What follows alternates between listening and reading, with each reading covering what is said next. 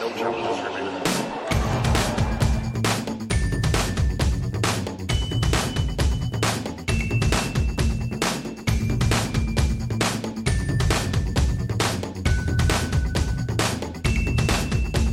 Welcome to No Challenges Remaining from Wimbledon on day 3 of the Wimbledon Championships. First round still going on because of all the rain, and the rain has also been a topic of conversation for the moisture and slickness of the courts under the center court roof, particularly Serena Williams bowing out after suffering a couple falls on the court, slipping and re-aggravating a hamstring injury.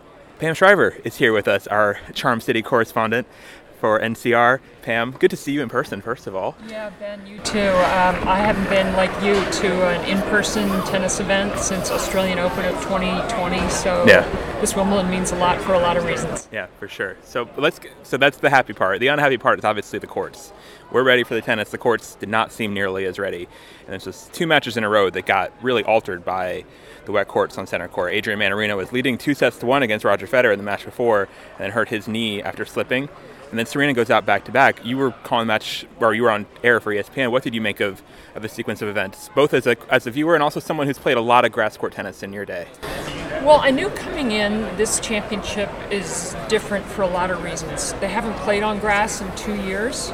Maybe, some players had lead-up matches on tournaments with very different grass courts. So the courts weren't played on a year ago. Also, there's one less week because of Roland Garros moving a week later. And of all the years, the pandemic year, it was really unfortunate for the players that they didn't get that extra week. And the weather didn't cooperate. Unlike, say, Friday, Saturday of the lead-up days before the tournament, where I watched a lot of good practice sessions, they weren't slipping like this, but it's been a very wet first couple of days. So you put it all together, plus the roofs, I think the condensation, just gets more damp with the roofs closed, so it's made it for a very slippery first couple of days. You were very good on grass in your career, obviously, suited your game well in a lot of ways, but the footwork on grass is something that really is a different sort of hurdle for a lot of players. I know, like Naomi Osaka, for example, is not here this year, but she has this sort of obvious power game people think work on grass, but she hasn't been able to get the footwork right at all. And so I'm just curious, just from your perspective, what does it take to have good footwork on grass? And to what extent does that matter when it's as slippery as it looks? Because Mannarino and Serena are not rookies out there. They're both very accomplished grass court players. Serena obviously way more so, but yeah, what does it take? Grass is the specialty surface of right now. I mean, in the history of tennis, prior to 1974, 3 of the 4 majors were played on grass courts. Then 2 of the 4 were played on it up until 1988. The Australian Open moved to hard courts. So now it's just Wimbledon, and you only play on grass for like 1 month a year. But that season was taken away last year. So for so many reasons for the players, they come into this Wimbledon so underprepared for the most challenging of surfaces, particularly what you're speaking about, Ben, which is feeling confident with the movement. In my day, it was a different pace. It wasn't hit as hard. No. You didn't have to make as many quick, sort of violent moves as today's play. When I was watching courtside practice, it had been a year and a half since I'd watched it live. I couldn't believe the pace of everybody. Yeah, no, the way people like Djokovic throw themselves around the court, or even like Kim Clijsters, inventing sort of sliding on all surfaces, that wasn't something that was happening in your day. And there wasn't really baseline play meaningfully in terms of long rallies and stuff like that back in the earlier days of grass tennis. No, so therefore, I actually think the players, both ATP, WTA, need to really come together with one voice and say, hey, the game is different. It's played different now. We have to figure out how to make grass courts not as dangerous, not as slippery as it is the first few days at Wimbledon. I think you should look into some innovations or some sort of something you could put on the grass that just makes it not as slippery. Yeah. I don't think they've thought enough about it, but I think they will after this year. I think they should. What sort of struck me in the statements from Wimbledon was like the lack of flexibility in terms of it, because they were saying basically, sort of essentially threw their hands up saying, well, we do what we always do, and the weather didn't quite cooperate because while the grass was still lush and unworn in those first couple days, happened to be when it was immediately under the roof and getting its play. So when it's at its most sort of slippery or most, least tractionful, whatever the word for that would be, it was under the roof and the moisture was staying in there. So Djokovic in the first match was falling all over the place against Jack Draper. And in his second match. Yes, he's falling. We're recording this during the match against Anderson. He's fallen a bunch more too.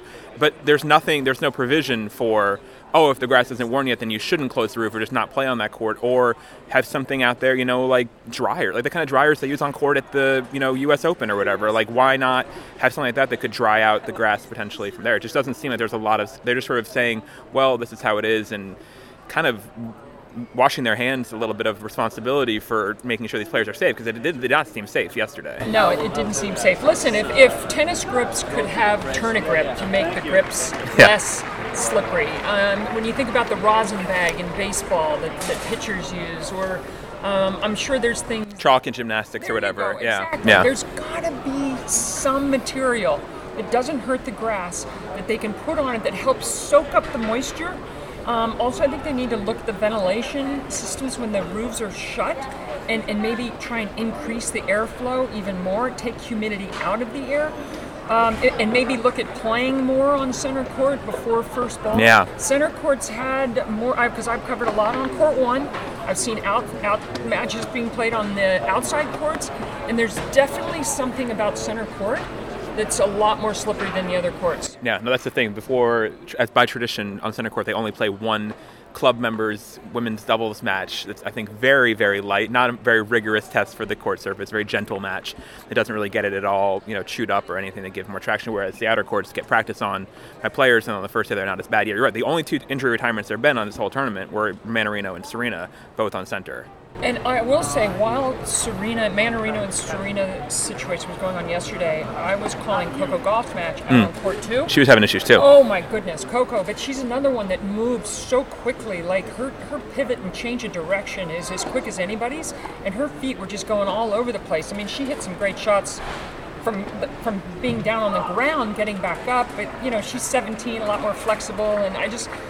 We all hope that this was not Serena's last situation here at Wimbledon. No, I mean, with Coco was actually saying in press afterwards, I don't know if you saw it, but that her coaches talked to her afterwards and said that actually what was happening with her is that between points she was walking to get her towel on the edge of the court, and the edge of the court was spongier, it was wetter, and so the soles of her shoes were getting wet, and then she was coming back on court with slippery shoes and then falling even more than she might otherwise. Okay, so too. That's another thing to look at is maybe near where the towels are where players go over, maybe there could be, like you get this on a clay court sometimes where you have like a little thing where you can get your shoes clean. Oh, a little brush thing? Yeah. Maybe you could have something that you could put your feet in over by your towels. Oh, like almost like a little doormat that you could wipe your feet on, yeah. But it would have some sort of a product that would help the shoes not be as slippery. And I think they have to look at the nubs and think whether or not the bottoms of the grass court shoes in this modern way that players are playing only 1 month a year on the grass, there needs to be something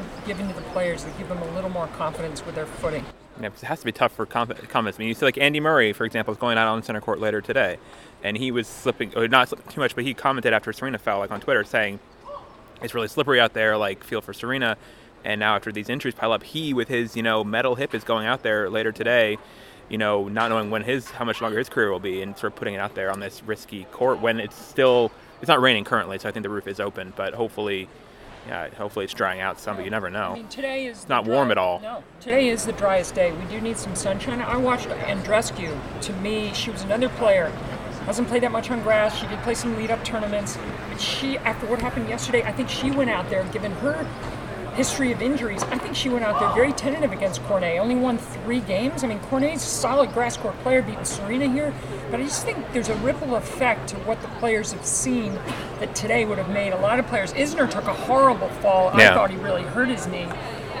So it's definitely the thing that's being talked about a lot early in the championships. You remember having tournaments like that for you where you'd see other players get hurt and it would make you more nervous, or if just things feel unsafe, or even if you didn't have a specific example, if you can imagine what that would do to sort of unsettle. I think, we see people on not even injuries. We've seen tournaments where one player gets upset and the other favorites get sort of nervous too, and this is the same sort of concept, I guess. Well, one thing I can remember is a different major, but Mary Jo Fernandez slipping on the baseline at the U.S. Open and tweaking her knee when it was just drizzling a little bit. You know what? That was about the last time they played a match on a hard court with a little bit of a drizzle. I mean, it basically stopped. Now, I think there needs to be a measurement maybe for something with the dewiness of the grass where they just say, I'm sorry, it's unplayable. Like when lightning's in the area, when there's too much rain on other surfaces.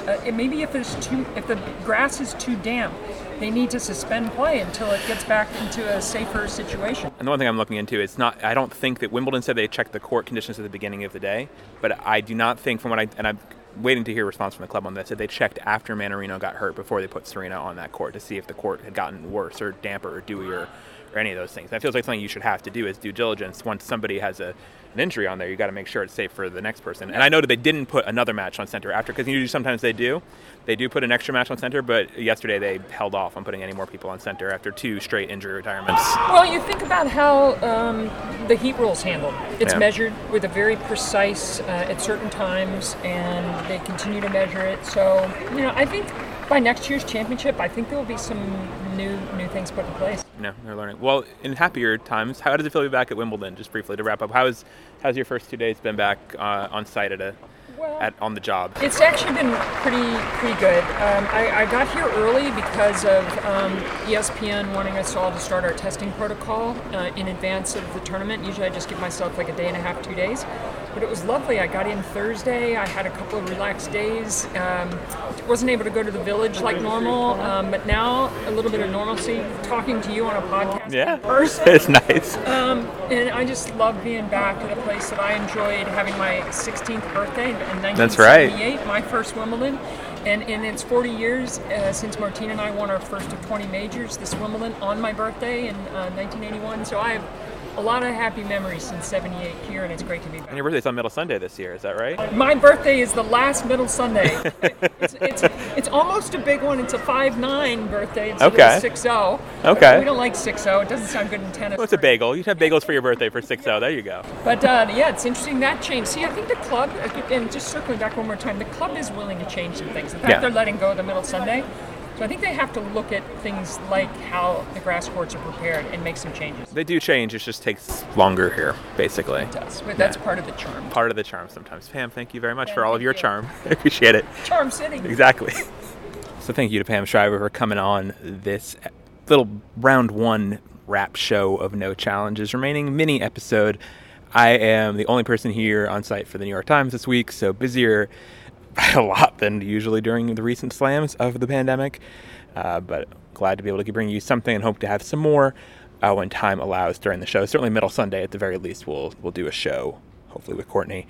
I want to thank our Slam Champ backers as always here, who support us on patreon.com/No Challenges Remaining. If you want to support us for the month of July, today's the last day to do so, and people who've already supported us as Slam Champ backers are James Hindle, Susanna W., Anna Valinder, Mary Carrillo, Leah Williams, Sean Mulroy, Liz Kinnell, Jonathan Weinbaum, Antonio Maycumber, Ashley Keel, Timothy Liu, and John Simeon, and our special silent backer, who we rarely thank, but who's always with us, so thank you to that special person, and our GOAT backers, Nicole Copeland, Pam Shriver, and J.O.D. And one new backer since our last episode, Cormac Brady, so thank you to all of you wonderful people as well. If you want to support the show, again, patreon.com/No Challenges Remaining.